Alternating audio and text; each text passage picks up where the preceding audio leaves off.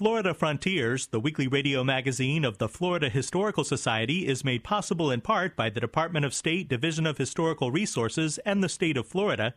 It's also made possible by the Jessie Ball DuPont Fund, the Rossiter House Museum and Gardens in Eau Gallie, and by Florida's Space Coast Office of Tourism, representing destinations from Titusville to Cocoa Beach to Melbourne Beach.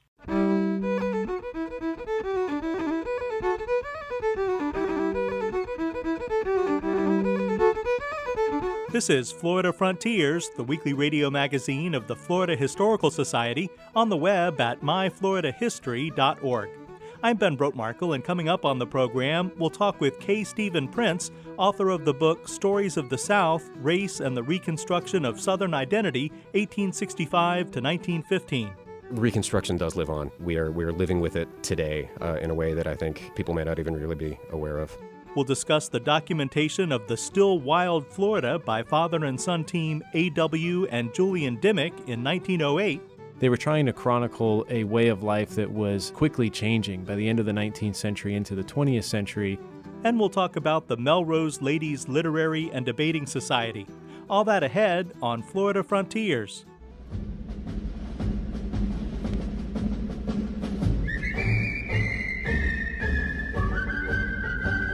When Johnny comes marching home again, hurrah, hurrah, we'll give him a hearty welcome then, hurrah, hurrah. Oh, the men will cheer, the boys will shout, the ladies, they will all turn out, and we'll all feel gay when Johnny comes marching home. And we'll all feel gay when Johnny comes marching home. K. Stephen Prince is Associate Professor of History at the University of South Florida and author of the book Stories of the South, Race and the Reconstruction of Southern Identity, 1865 to 1915. We spoke with Dr. Prince just before the 6th annual Gerald Schaffner Lecture on Florida History and Culture at the University of Central Florida, where he was presenting on the topic Reconsidering Reconstruction, Regional, National, and Global Perspectives. Reconstruction is traditionally identified as having lasted from 1865 to 1877, but Prince advocates for extending that date. I do, yeah. There's 1877 is absolutely an important moment. I think we need to take it seriously, both as a sort of political watershed as well as a symbolic moment. You have, if you look at the press in 1877, you have people commenting on this is the end of an era, this is the end of Reconstruction. But one of the points that I've made in my work and that I'm going to make in my remarks this evening is that there are a lot of continuities that stretch through 1877. And if we allow ourselves to be too sort of taken with that moment as an endpoint of Reconstruction, we risk missing those longer continuities.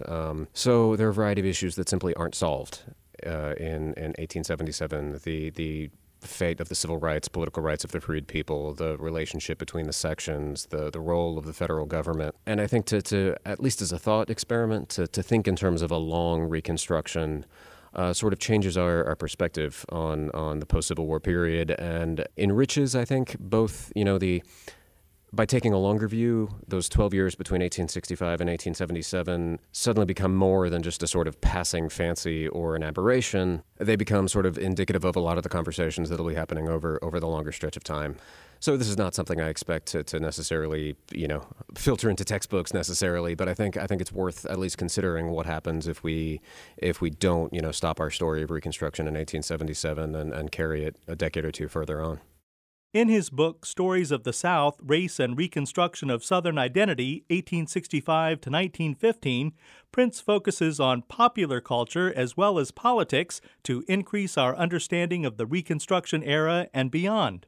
So what Stories of the South really does is it tries to combine what are generally two separate historical conversations, one having to do with race politics and Reconstruction, the other having to do with the refashioning of the identity of the South after the Civil War.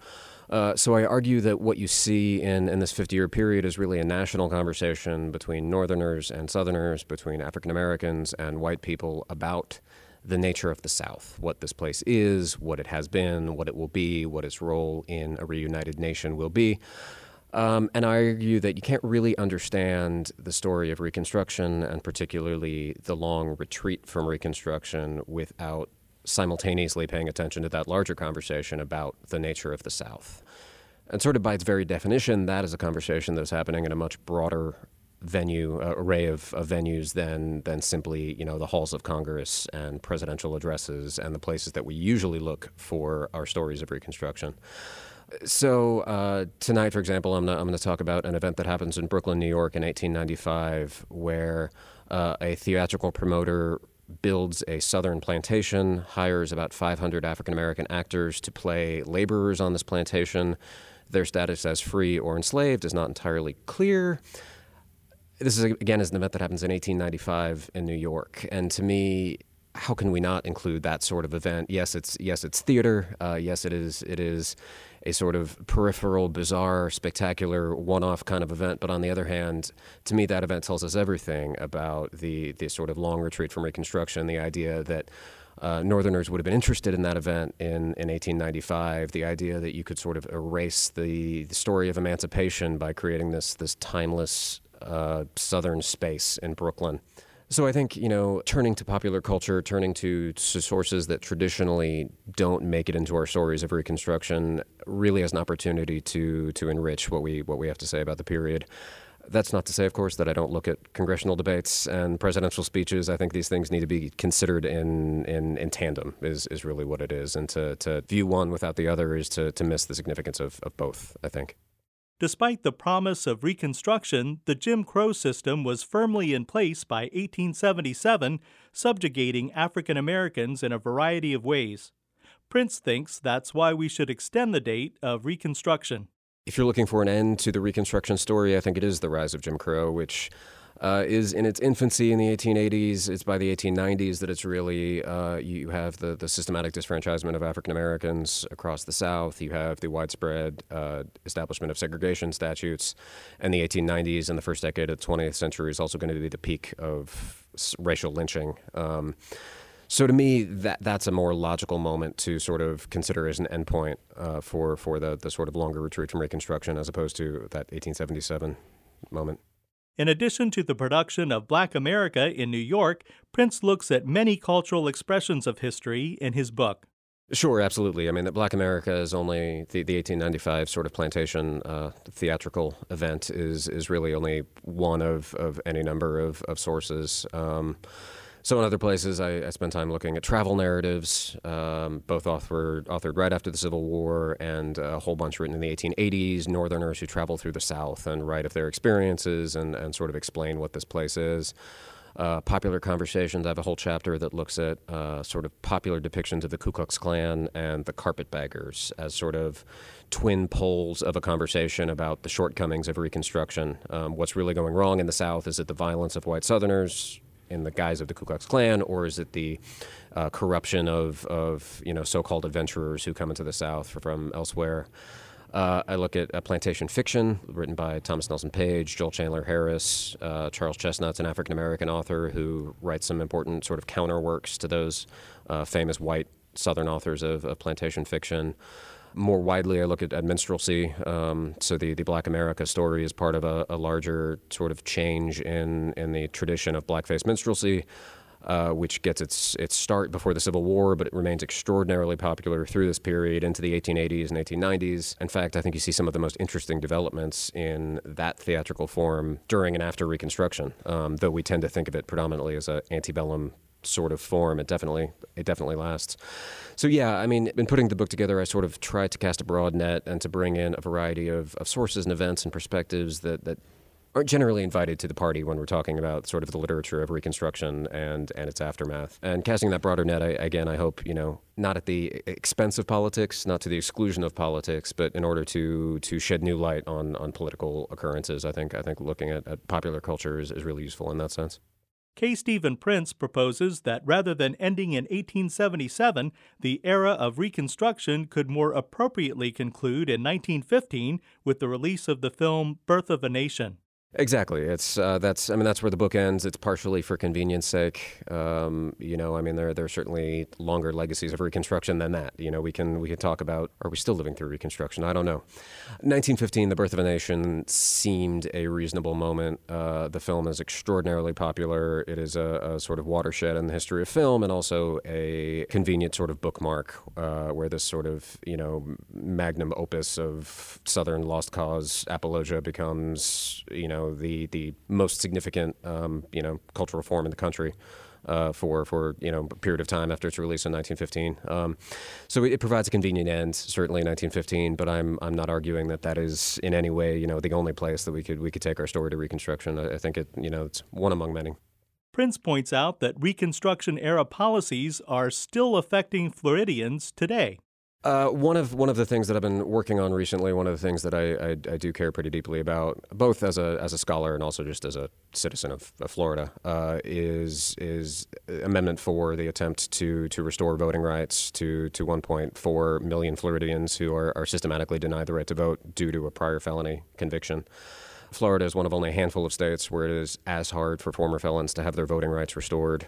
It's really out of the mainstream in terms of most other states. Upon the completion of a term in prison, completion of a full sentence, probation, parole, any fines, any sort of restitution, people are immediately eligible to have their voting rights restored. In Florida, there's a 5 to 7 year waiting period plus a waiting list before a personal appeal can be filed before the governor.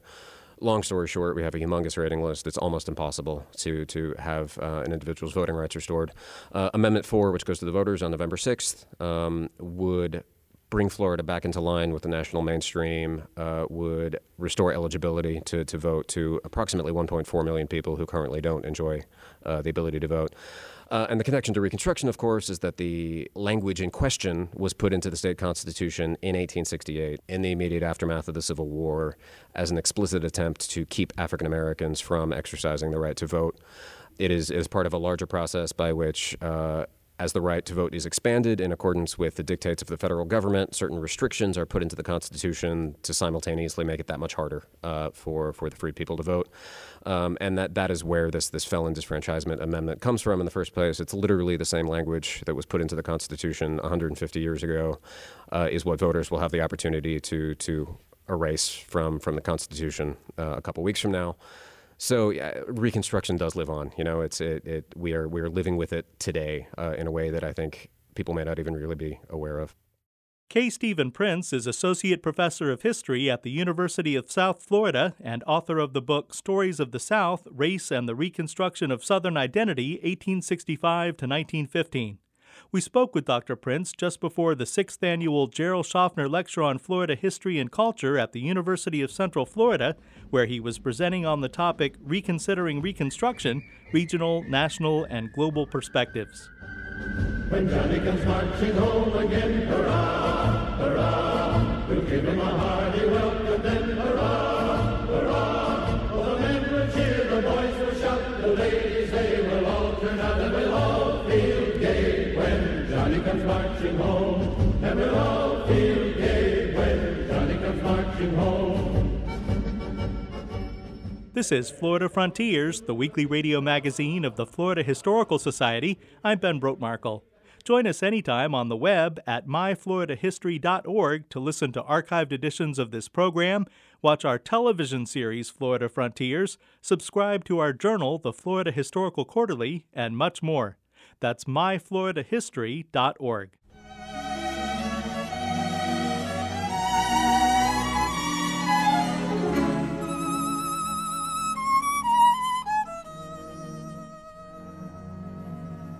Some enchanted evening. Joining us now is Ben DiBiase, Director of Educational Resources for the Florida Historical Society and archivist at the Library of Florida History in Cocoa. Ben, at the beginning of the 20th century, Florida was still relatively unexplored, but the father and son team of A.W. and Julian Dimick helped to document the still wild Florida. Yeah, that's right, Ben. The father and son team, Julian and A.W. Dimmick, first came to Florida probably in the late 1880s, although we're not exactly sure. And like a lot of sportsmen of the day, they came here to hunt and to fish. And A.W. was actually fairly successful New York Stock Exchange. He became a millionaire decades earlier. His son kind of followed in his footsteps, but they both decided that they wanted to give up that career path. And they ended up coming to Florida for several years, beginning in about 1903, all the way up until 1913. They spent months in Florida during the winter period, writing about their experiences, exploring the backcountry of mostly southwest Florida, but also photographing a lot of the wildlife and the wild people that were living in Florida at that time. They were trying to chronicle a way of life that was quickly changing. By the end of the 19th century into the 20th century, South Florida in particular was beginning to develop. A lot of people were moving into the area. A lot of major agricultural operations were starting up. So it really was kind of an interesting turning point in the history of Florida. And the Dimmicks were here to really chronicle that period through their writings. Now, A.W. was the scribe, if you will. He wrote hundreds of articles for magazines like Outings magazine and the Field and Stream and things like that. And his son, Julian, kind of became an amateur photographer, semi-professional. He was, of course, trained, at home as an amateur, but he developed his skills, which at that time, amateur photography was really in its infancy and would have been very difficult. They're working with large format cameras and glass plate negatives. They were dragging all of this stuff into the wilderness, again, for months at a time, and they were able to capture these really amazing action shots, if you will, kind of early outdoor photography in the beginnings of the 20th century. And again, they captured a part of Florida that was quickly vanishing. Now, you have here a first edition book from 1908 written by the Dimmicks called Florida Enchantments. Yeah, that's right, Ben. As I said, A.W. was the writer of the pair, and he wrote hundreds of articles for different magazines. But in 1908, they compiled a lot of these articles into a single book, as you mentioned, called Florida Enchantments. And that's what we're looking at today. This is a first edition, first printing of the book. And again, they, along with a lot of other people kind of their time period, these sportsmen-like folks who came to Florida, who also wrote articles and things like that, what sets the Dimmicks apart is the photography. Now, this book, there are about 24 articles. It's a few hundred pages long, but there are about 115 photographs. Every 2 pages, there's a photographic plate in this book. The nature of the photography ranges from wildlife scenes like birds and alligators and things like that were regularly photographed at that time period, but they also have these great shots of hunting at night, fishing for tarpon, and these tarpon leaping out of the water. I mean, it was very, very difficult to take these photographs, but they managed to do it. And they also managed to photograph Seminole Indians that were living in the Big Cypress Swamp. They interviewed and photographed moonshiners that were living deep in the swamps of Florida. They talked with beekeepers, with folks who were working in the timber operation, who were cutting down big cypress trees. So there was a range of different people that they were also interacting with and who had been living in South Florida, kind of off the grid, if you will. They were able to interview, included these people in their stories. They talked with cracker cowboys, all kinds of people that were part of the fabric of that South Florida culture at this time. And they retrofitted their boat. They had a small houseboat called the Irene that they used to spend a few months on. And they actually built a darkroom inside the boat so that they could process the glass plate negatives and then ship those up to New York, where they were originally from. They also sent specimens up to the American Museum of Natural History. A lot of those specimens are still actually as part of the collection there. I'll just kind of briefly open it up. Now, even the cover has this wonderful gold, gilt title, and it's elaborately decorated. But the language is really kind of flowery, and it's entertaining. When you read through it, you can just hear their enthusiasm coming through. I'll quickly read just a quote here. This is about cruising on the Irene. They say here, quote, "The essence of cruising is exploration and adventure.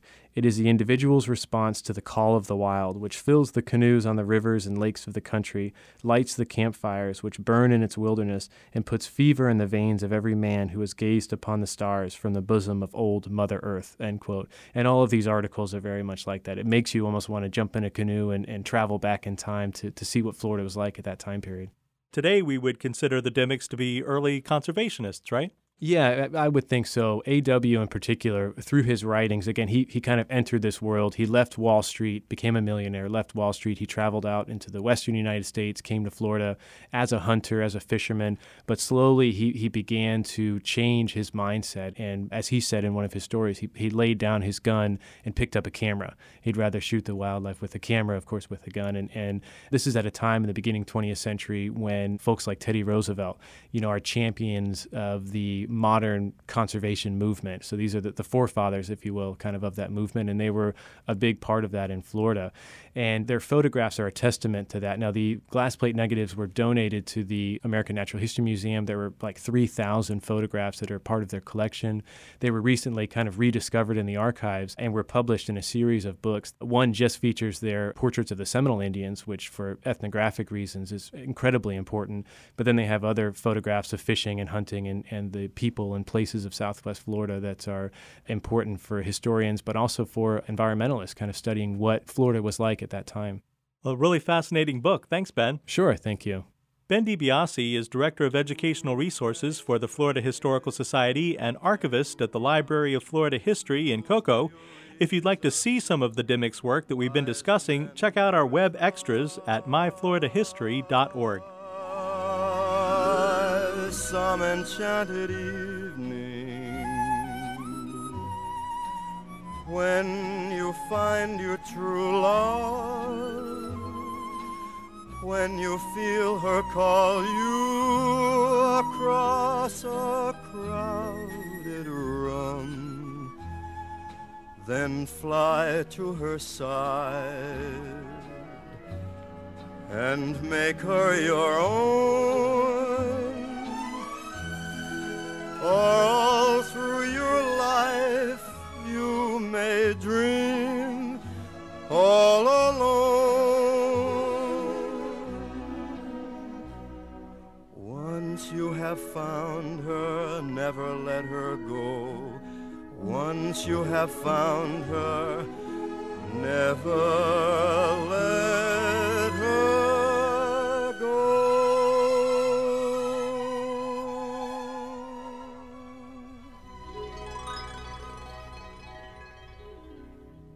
This is Florida Frontiers. Holly Baker is a public historian with the University of Central Florida. She has this look at the Melrose Ladies Literary and Debating Society. Dr. Cynthia Patterson, Associate Professor of English at the University of South Florida, recently wrote Catching the Spirit, the Melrose Ladies Literary and Debating Society, 1890 to 1899, an article that was published in the fall 2017 issue of the Florida Historical Quarterly. Her interest in Florida women's clubs in the Progressive Era came from her earlier research on sewing clubs from the 19th century. Sewing circles were a lot more about political and reform activities than they were about sewing. Many of the sewing circles eventually morphed into literary societies. Dr. Patterson's investigation of literary societies in the late 19th and early 20th centuries led her to the story of the Melrose Ladies Literary and Debating Society.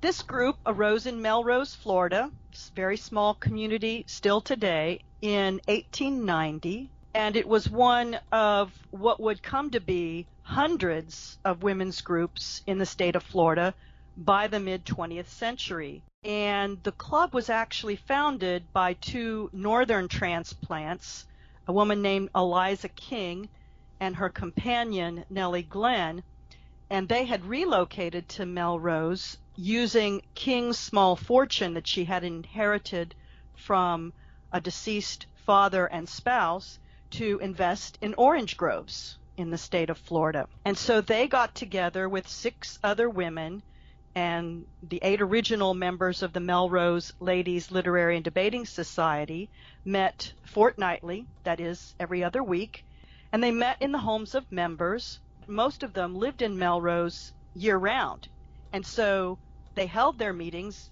to plan activities related to reading, to writing, to debating, and also to be engaged in the reform activities in their little village of Melrose. The Melrose Ladies Literary and Debating Society was one of the first women's clubs in Florida. It was also one of the most radical ones. The Melrose ladies were a little bit more radical than some of their sister clubs were in terms of at least their reading material. They were talking about sexual relationships and the age of consent for women. They were talking about the lives of Black Floridians, how to improve them.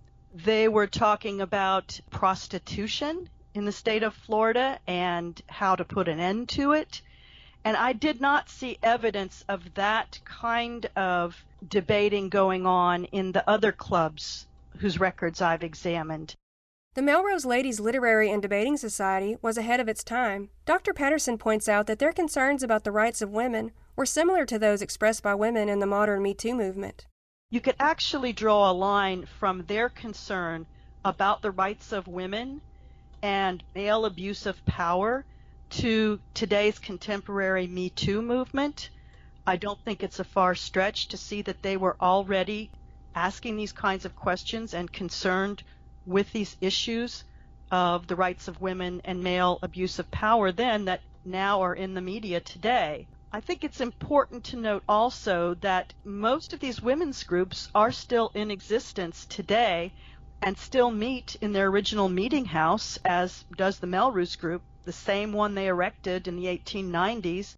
Over 200 groups still belong to the Florida Federation of Women's Clubs, and that's just the women's clubs for white women. There was a whole other organization, the National Association of Colored Women's Clubs, which was also very active beginning in the 1890s. These clubs are still very active in leading reform initiatives in their villages, towns, and cities. The story of the Melrose Ladies Literary and Debating Society shows that the archival records of societies and clubs can be used to uncover the voices of women in Florida history.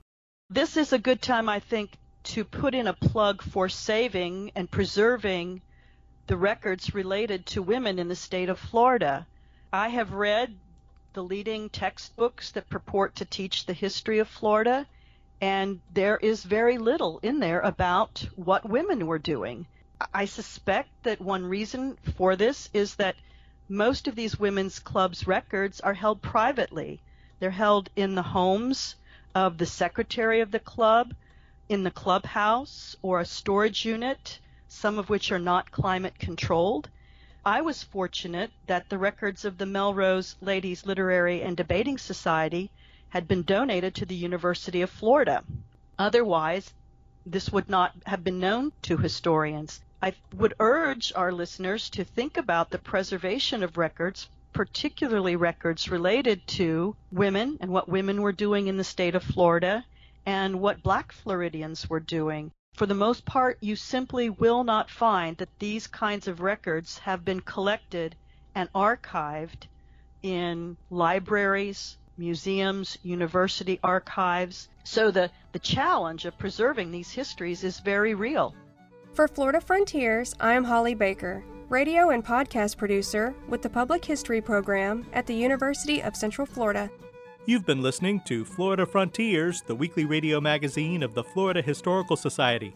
Visit us anytime on the web at myfloridahistory.org and join the conversation on Facebook at Florida Historical Society. Production assistance for Florida Frontiers comes from Ben DiBiase, Robert Casanello, and Holly Baker. Our web extras are produced by Jerry Klein. The program is edited by John White.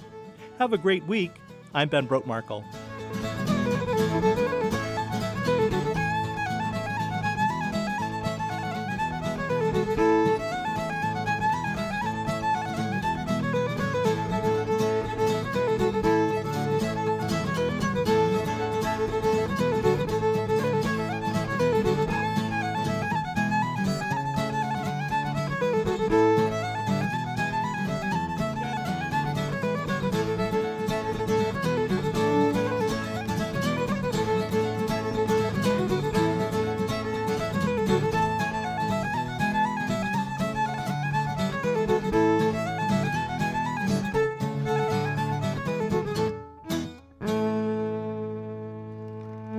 Florida Frontiers, the weekly radio magazine of the Florida Historical Society, is made possible in part by the Department of State Division of Historical Resources and the state of Florida.